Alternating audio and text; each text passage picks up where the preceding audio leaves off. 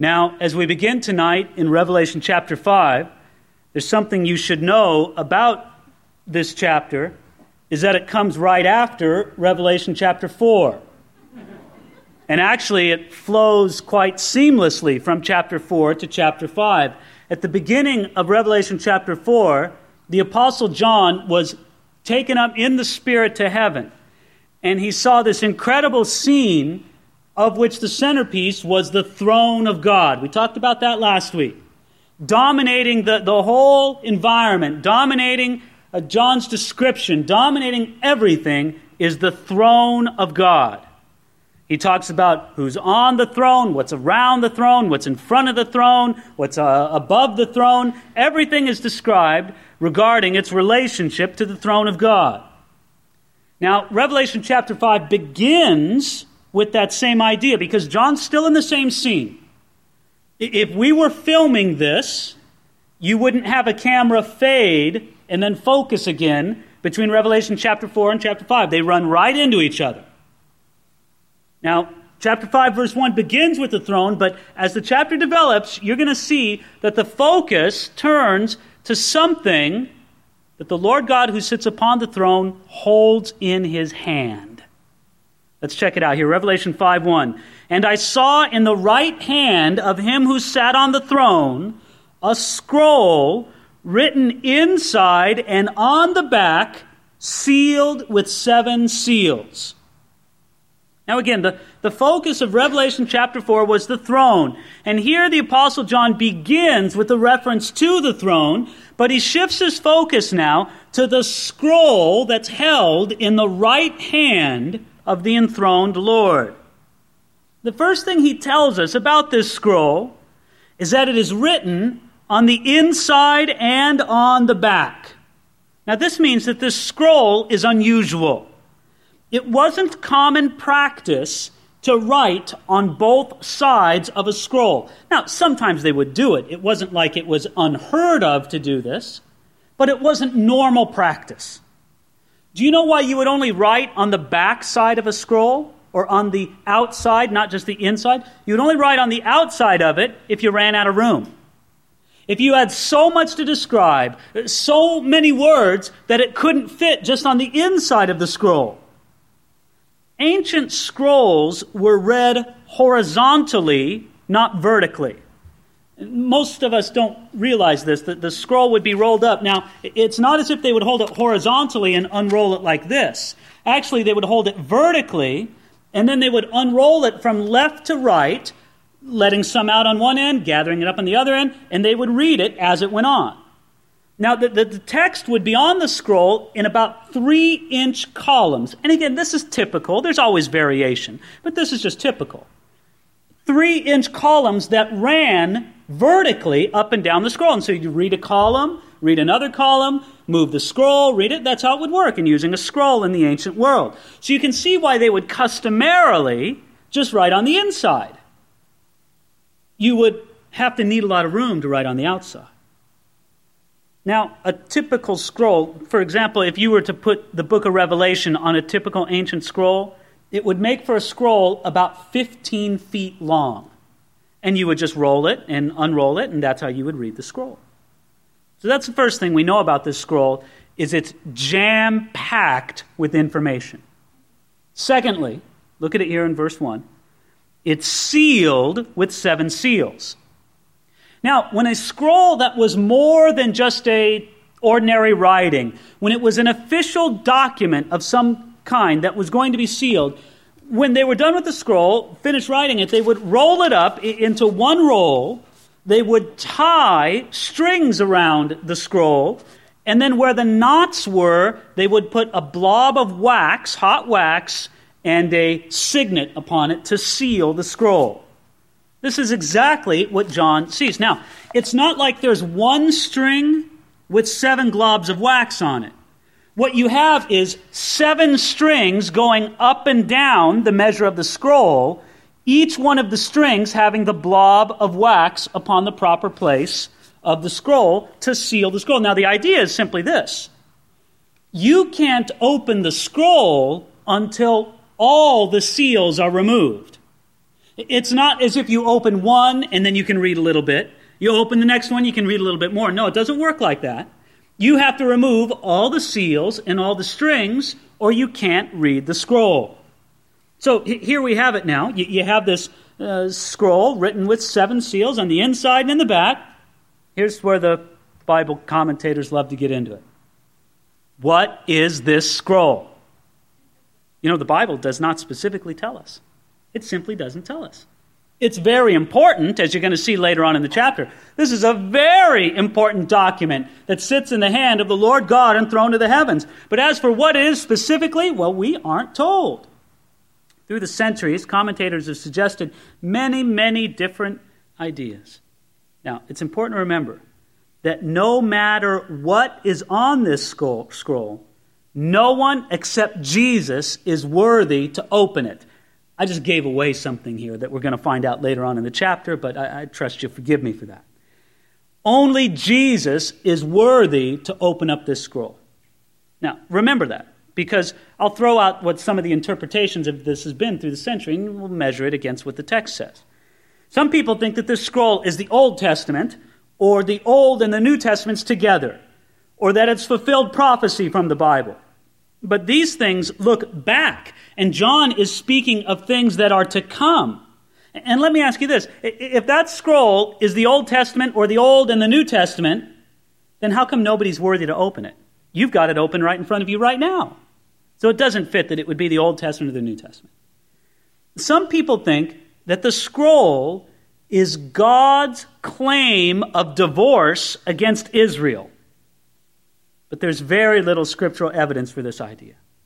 And especially, it's mostly propounded by people who believe that God is finished with Israel as Israel. And they believe in replacement theology, where the idea is, well, God is no longer dealing with Israel. The church replaces Israel, and the church is the new Israel. By the way, if that were the case, who would be unworthy to open that scroll? Thirdly, some people think that the scroll is God's sentence against the enemies of the church. In other words, God looks at the persecutors of the church and he writes out his sentence against them and he holds it in his hand. But again, let me ask you, who is unworthy to open that scroll? It doesn't make sense. Some people think that the scroll is the text of the book of Revelation, or at least the next several chapters. But again, this is rather unlikely considering how the idea of this scroll is communicated. And again, who is unworthy to open that scroll? We've opened it right now. Some people think that the scroll, and this is probably the second best solution. I'll give you what I believe it is in just a moment. I'll give you what I second best solution. Some people think that the scroll is the title deed to the planet Earth. Now, this is an attractive idea because especially in the coming chapters of the book of Revelation, there's going to come a time of great tribulation which will conclude with Jesus Christ ruling, with he reigning on planet Earth, in a sense taking back Earth for the kingdom of God. The problem with the theory is that it's hard to demonstrate it with certainty. The best connection with the idea seems to be a passage in Jeremiah chapter 32, which describes Jewish title deeds as being sealed documents. But we really don't, the 7 seals or written on the inside of back just doesn't really seem to fit. In addition, there's no doubt that the earth already belongs to the Lord, doesn't it? That's what Psalm 24:1 says. The earth is the Lord's and the fullness therein. And even though it's true, we could say that the governments of this world belong to Satan. At the same time, Jesus Christ is going to win him back, and I don't know when God ever lost title deed to planet Earth. No, God holds this scroll. It isn't lost, right? He's not out looking for the scroll. He's not out trying to find it. He's got it right in his hand. But the scroll must be opened and it must be revealed. Well, I'll give you what I think is the best idea to this. And might I say, take everything I'm saying here with the grain. If it was really all that important that we knew what the scroll was, can I tell you a little secret here of understanding the Bible? It would tell us. I think the best solution is to see the scroll as God's will, his final settlement of the affairs of the universe. And I think this would have been crystal clear to somebody in John's day who read it. I think they would have recognized the description immediately. Because customarily, under Roman law, A will, and I mean as in a last will and testament, a will was sealed with 7 seals. And each one of the seals would be from a witness to the validity of the will. In other words, when it came time for you to make out your will, you'd have to get 7 trusted friends around. You'd write out the document, roll it up, tie the strings around it, and each one of your friends would put their signet seal in the wax. That scroll with 7 seals was your last will and testament. Matter of fact, we have ancient documents from the Caesars Augustus and Vespasian saying that their wills were 7 sealed documents. At the bottom line, I think what this is all about is this is God's way of saying, this is the way I am going to work out the rest of human history. This is God's scroll for the disposition, the way things are going to work out. Because really, that's what a will is all about, right? This is my will being exercised. Now, in the particular case of a last will and testament, the person is dead and their will continues to be exercised. We know that's not the case with the Lord God. He's living. But still here is the declaration of His will for human history. And here it is. And that's why it's so full. I mean, God's plan for humanity, it really is a scroll written on the front and the back. And might I say, too, that only He can open it. The idea here is that God has a book in which the history of the universe is already written. And He has written the history of the universe in advance. And He holds in His hand the history of the world in advance. And He initiates the consummation of all history. Friends, only God can hold that scroll. You can hold the Bible, but you can't hold in your hand the outworking of God's plan for all of human history and all of the history of creation. There's no way you can hold that. That's something for the sovereign Lord alone to hold in His hand. But we have to say that this emphasis in Revelation chapter 5 is not so much on the content of the scroll, although I think John made it abundantly clear, and people would have recognized it by it being a 7-sealed document. That's not the emphasis. The emphasis is more on the seals itself, which will develop in coming chapters, and the one who is worthy to take the scroll. Like, look at it in here in verse 2. Then I saw a strong angel proclaiming with a loud voice, "Who is worthy to open the scroll and to loose its seals?" It's as if this angel issues a challenge. He declares a challenge for all the universe, all creation. Okay, whoever is worthy to open the scroll, you come forward. Come on, is there any created being? Is there any angel in heaven? Is there any demon in hell? Is there any created being on earth or in the universe? You come forward now and open the scroll if you're able to. But what's the response? Verse 3, and no one in heaven or on the earth or under the earth was able to open the scroll or to look at it. Now, when it says that they could not look at it, it doesn't mean that you couldn't look at the scroll that was all rolled up. That means you couldn't open it up and read it. Why? Because you weren't worthy to unloose the seals. And if you don't unloose the seals, you can't read the scroll. So here's the point. The angel looks around and he says there's no one in heaven, no one on earth, no one under the earth is able to open the scroll or look at it. John could not have said it any stronger. It's as if the strong angel looked over the entire universe to find a created being who was worthy, and he had not found anyone worthy to open or to look at the scroll.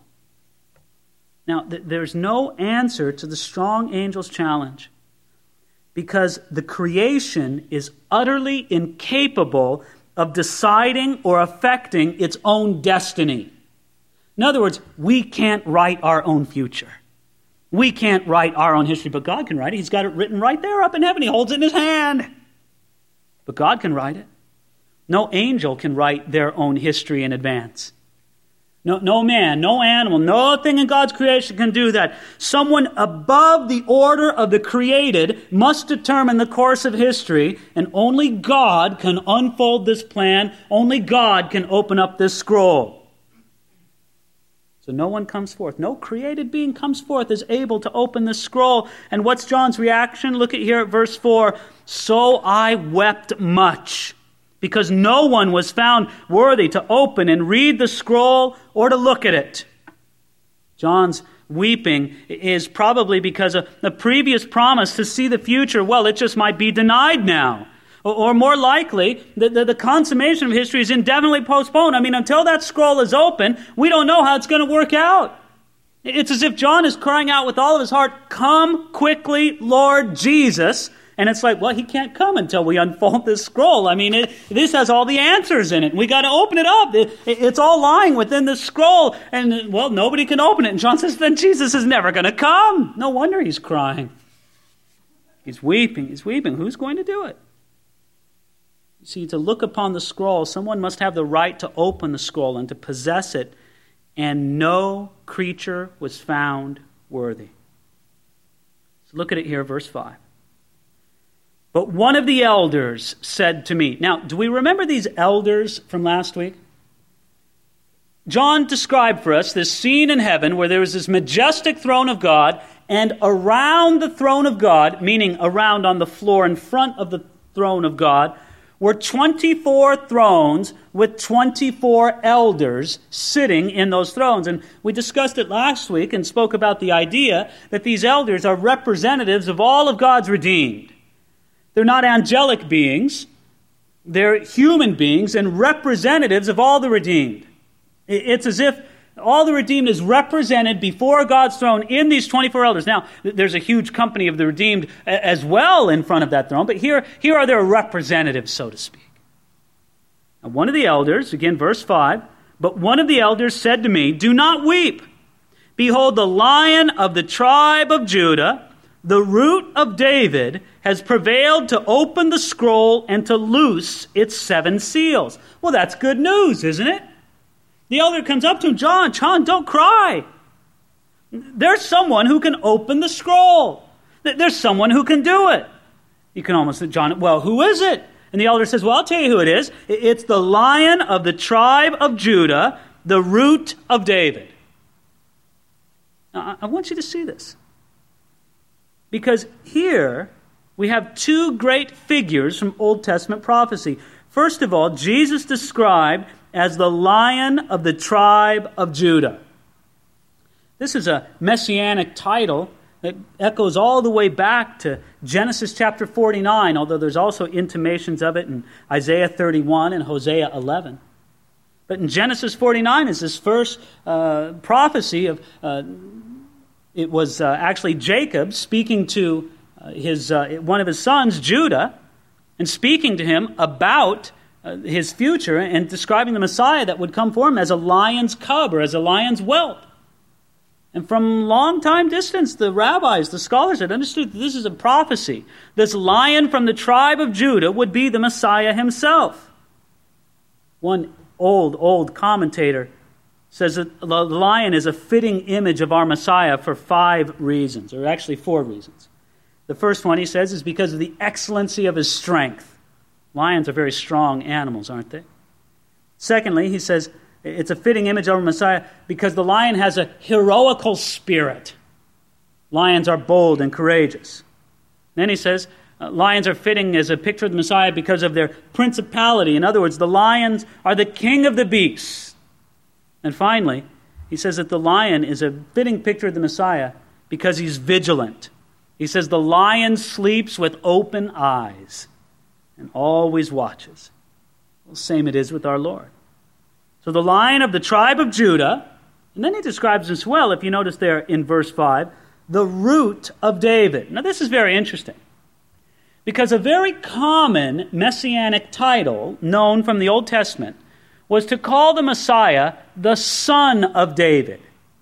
Because God promised King David, centuries before the Messiah was born, that the Messiah would come from David's lineage. Therefore, he's known as the Son of David. But what's interesting is, not only is the Messiah the Son of David, but he is also the Root of David. In other words, he's the source and the issue of David, both of them. So he's the Lion of the tribe of Judah. He's the Root of David. And finally, if you notice, it's amazing in verse 5 how it says, he has prevailed to open the scroll and to loose its 7 seals. In other words, this worthiness that he has to open the scroll, not only is it something that he has inherent within himself, it is also something which he has achieved. And he achieved it, how? Well, you'll see here. Look at verse 6.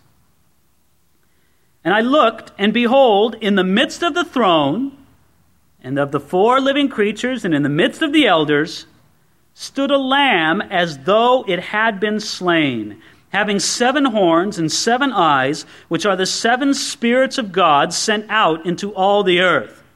Then he came and took the scroll out of the right hand of him who sat on the throne. Now, because of the elders' announcement, John turns and he looks, and he's expecting to see what? He's expecting to see a lion, don't you think? Isn't that what the elder told him you'd see? Look, it's the Lion of the tribe of Judah. This is whose word that opened the scroll. John turns and he looks, and he doesn't see the Lion of the tribe of Judah. No, he sees a lamb instead. And what's amazing about this lamb is first of all, John uses the specific word for a little lamb. He uses the diminutive term. Look, this isn't even like a studly lamb. This is a little lamb, a delicate lamb. And the lamb is presented in a way that's both sympathetic and powerful. I mean, he's living. Look at it there. It's not like he saw the sacrificed carcass of a lamb. No, look at it there, verse 6. In the midst of the throne, the 4 living creatures, in the midst of the elders, stood a lamb. It's standing. It's not dead. It's not dead as if it's in sacrifice, yet it still has the marks of sacrifice upon him, because it says, as though it had been slain. Amazing, isn't it? When men want symbols of power, they conjure up ferocious beasts and birds of prey, such as those that represent nations or sports teams. But the representative of the kingdom of God is a lamb. Think about it. You're not going to find a professional football team called the Lambs. Or even this specifically, the Little Lambs. You know, that's what you call the specific group in the preschool class, right? We've got the bluebirds and we've got the little lambs, and that's what you use that for. No, the kingdom of God, God is not afraid. God does not hesitate to display himself as a lamb, a little lamb representing humility and gentleness and sacrificial love. And the lamb looks as though it had been slain. Now, it's hard to describe exactly what John saw, but this lamb had the marks of sacrifice on it. Now, remember this, because the coming judgment, beginning in Revelation chapter 6, is dictated and administered by a lamb who already offered a way of escape for that judgment by his own sacrifice. This judgment that's going to come upon the world beginning in Revelation chapter 6, it comes upon a world that hates the Lamb and all that he stands for and rejected the offer of salvation that came from the Lamb's self-sacrifice. That Lamb, it looked as if it had been slain. The idea behind those words is that the sacrifice of that Lamb is perpetually fresh and current before God the Father. I want you to think about that for a moment. The sacrificial work of Jesus is perpetually fresh and current before God the Father. There's nothing stale or outworn in the work of Jesus on the cross. Thousands of years later, it's just as fresh as the day he died on the cross. And might I say, too, that atoning sacrifice does not need to be repeated or replicated in ceremonies of any kind. It stands eternally fresh before his throne. As far as God is concerned, it's the day of Calvary right now. The Lamb is before him as if it had been slain. Adam Clarke says on these words, as it had been slain, he says it means as if now in the act of being offered. This is very remarkable. So important is the sacrificial offering of Christ in the sight of God that he is still represented as being in the very act of pouring out his blood for the offenses of man. This gives great advantage to faith. When any soul comes to the throne of grace, he finds a sacrifice there provided for him to offer to God. Thus, all succeeding generations shall find that they have the continual sacrifice ready and the newly shed blood to offer. It's fresh. It's never stale.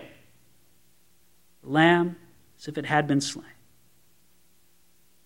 That's not the only description of the Lamb in verse 6. It also says that it was having 7 horns and 7 eyes, which are the 7 spirits of God sent out into all the earth.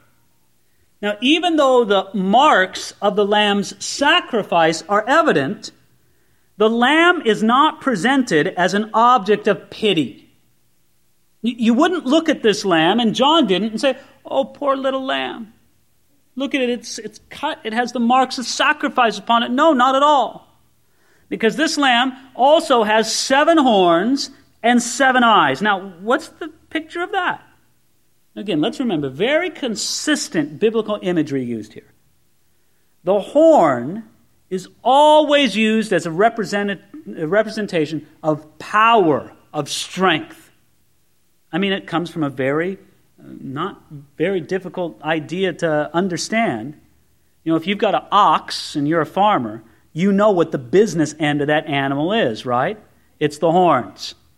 You know that when that animal wants to express its power, its force, its authority, it does it through its horns.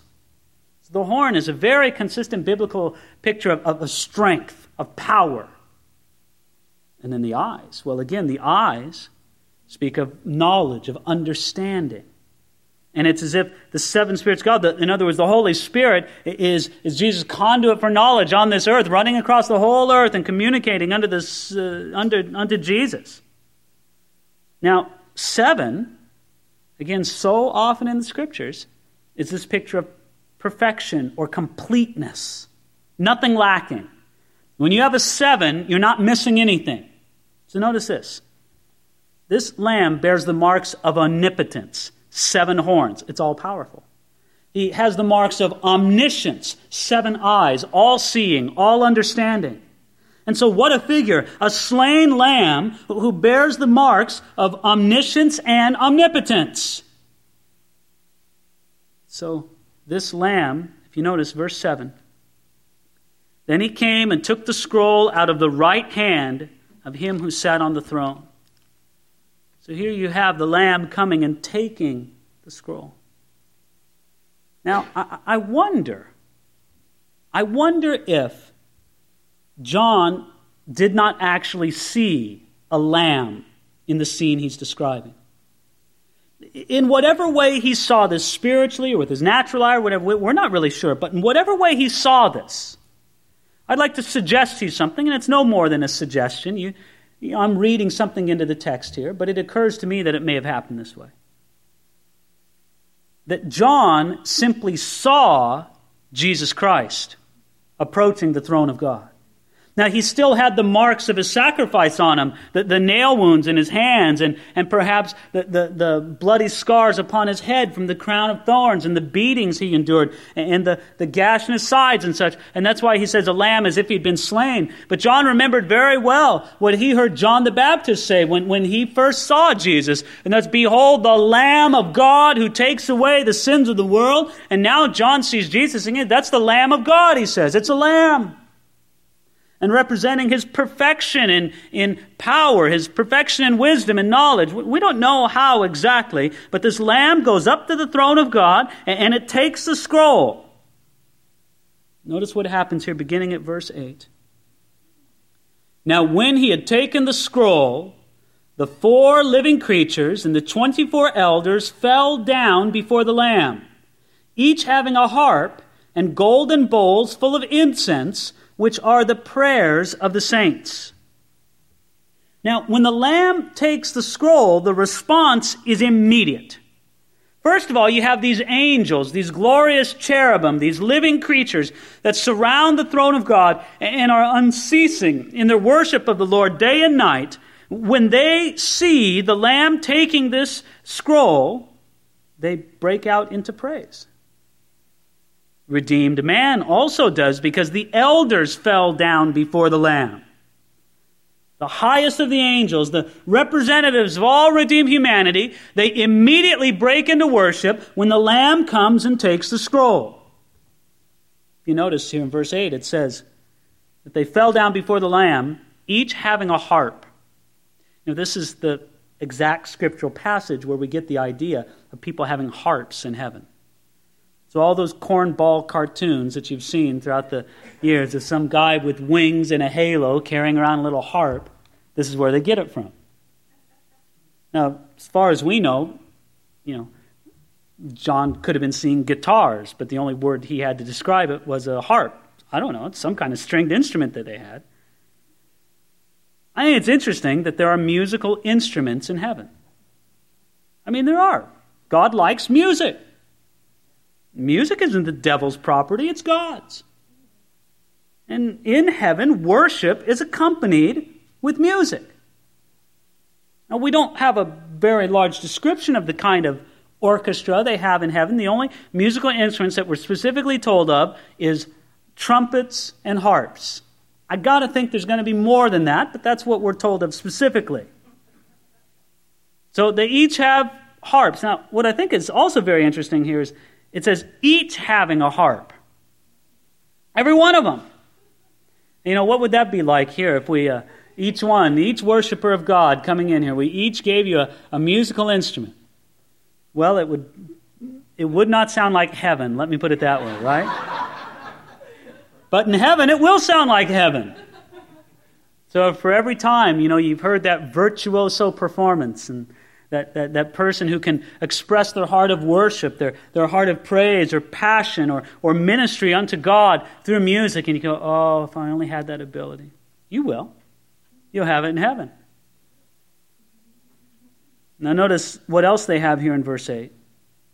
It says, and golden bowls full of incense, which are the prayers of the saints. With their golden bowls full of incense, the elders symbolically present the prayers of the saints. Now, it's important to point out that they are not interceding for the saints. They're not acting as mediators for God's people. No, not at all.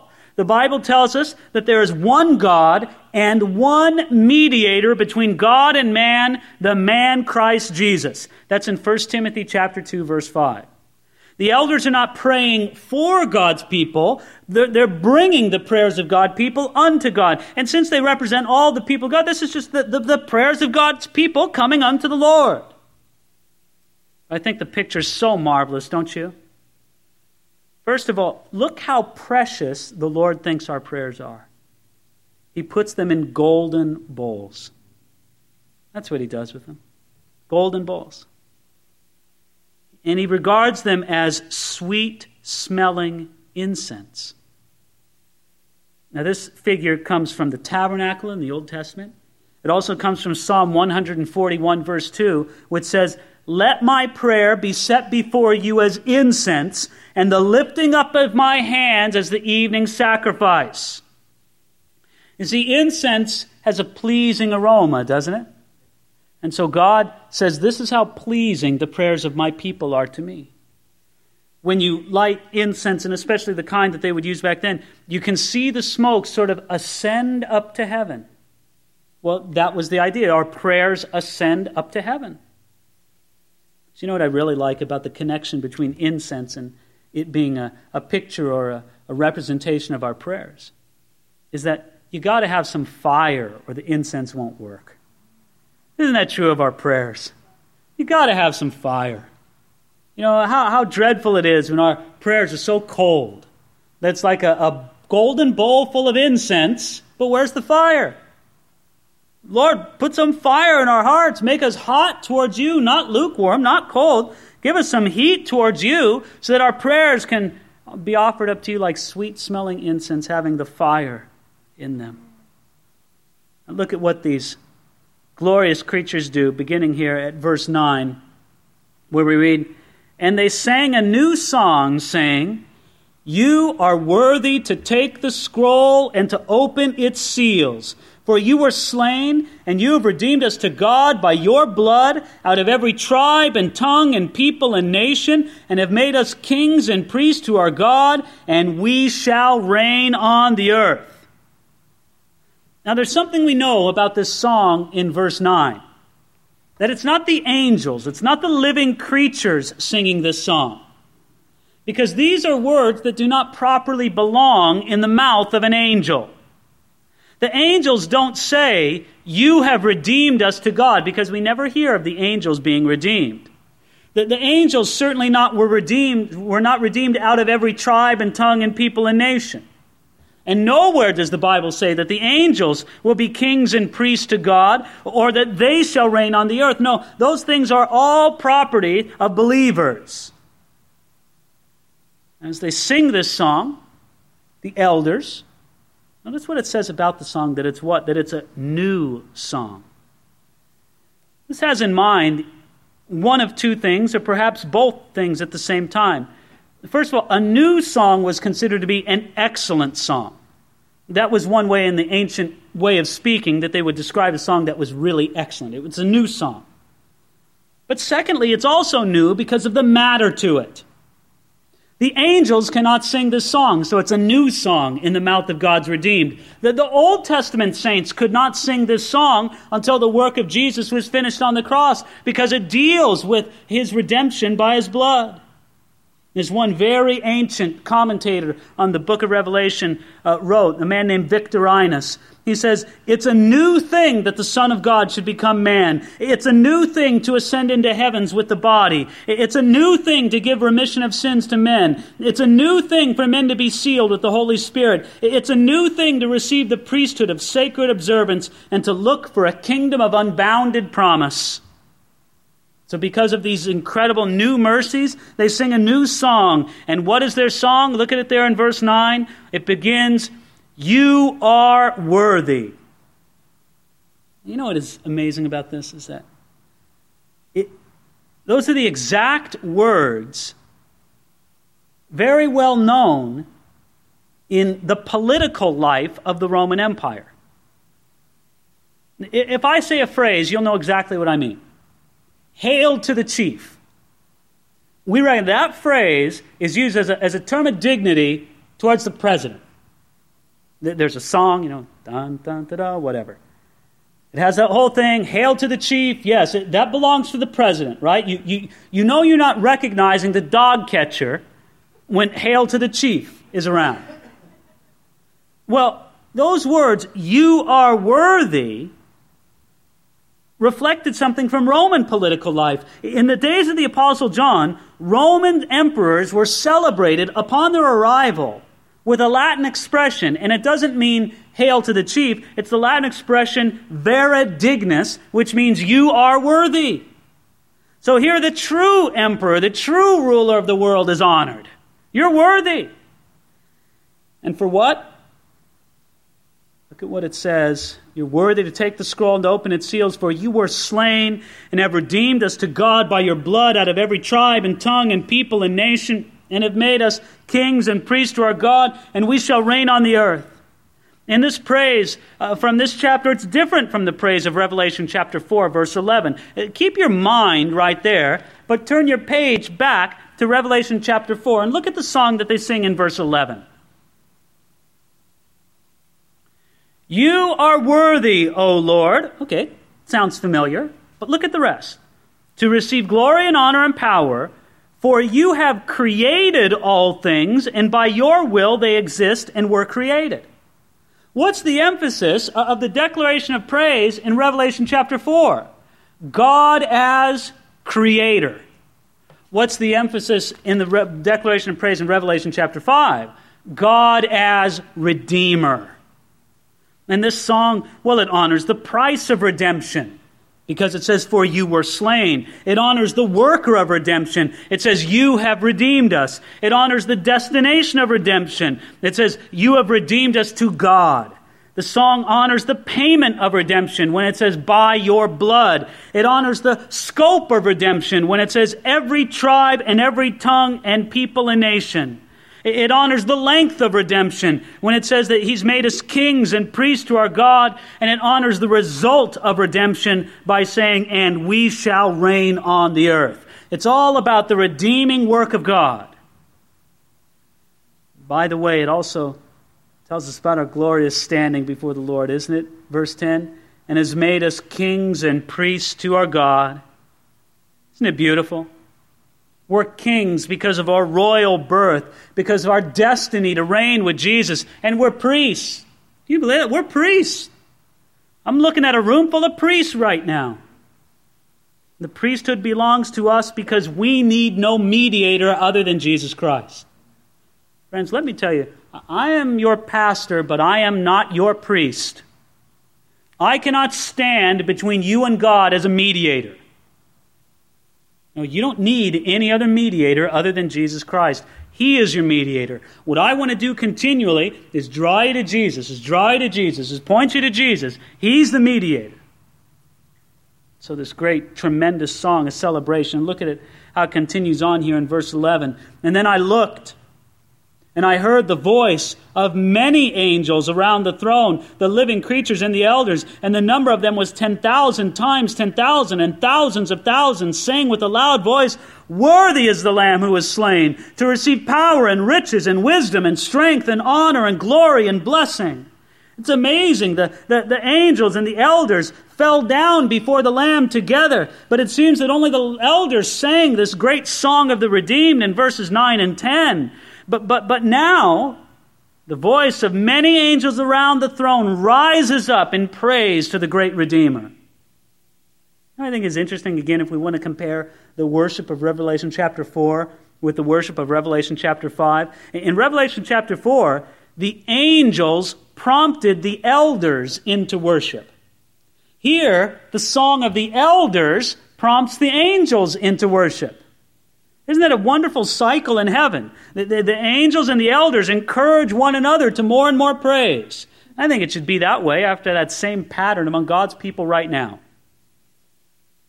You know, maybe this week you come here, and your heart is so full of praise.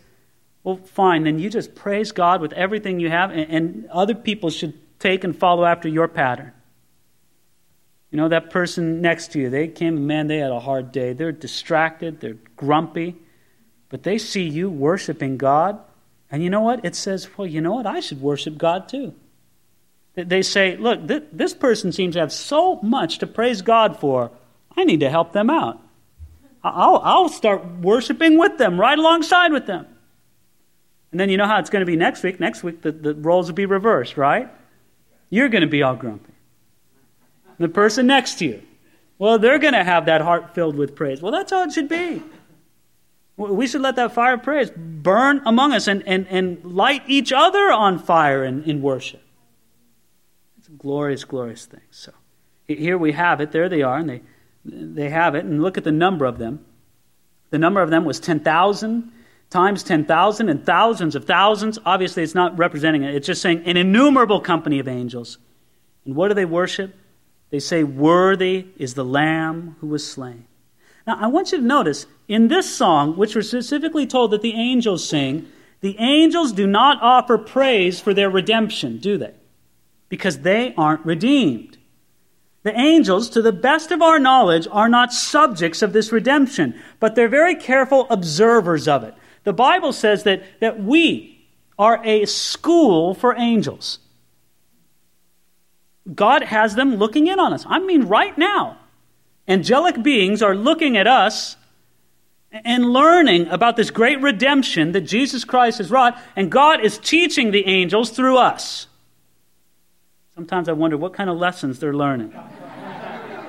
Sometimes you wonder if God didn't say, okay, now let me show you the lesson in what not to do and how it shouldn't work. But let's hope those are few and far between. No, quite the contrary. It should be lessons that this is how it should be among God's people. You see, the angels can clearly see the greatness of God's work in redeeming fallen man. I think sometimes they see it more clearly than we do.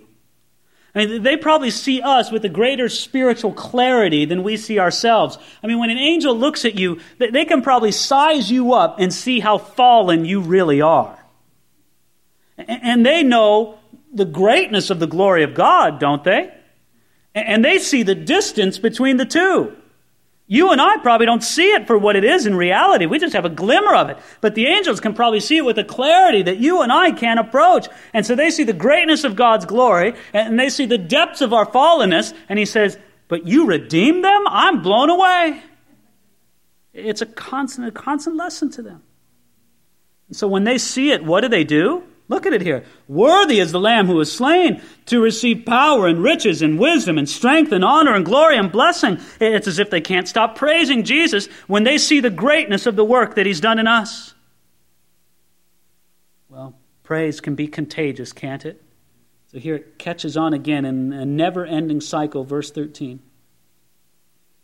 And every creature which is in heaven and on the earth and under the earth and such as are in the sea and all that are in them, I heard saying, blessing and honor and glory and power be to him who sits on the throne and to the Lamb forever and ever. Then the four living creatures said, Amen. And the 24 elders fell down and worshipped him who lived forever and ever.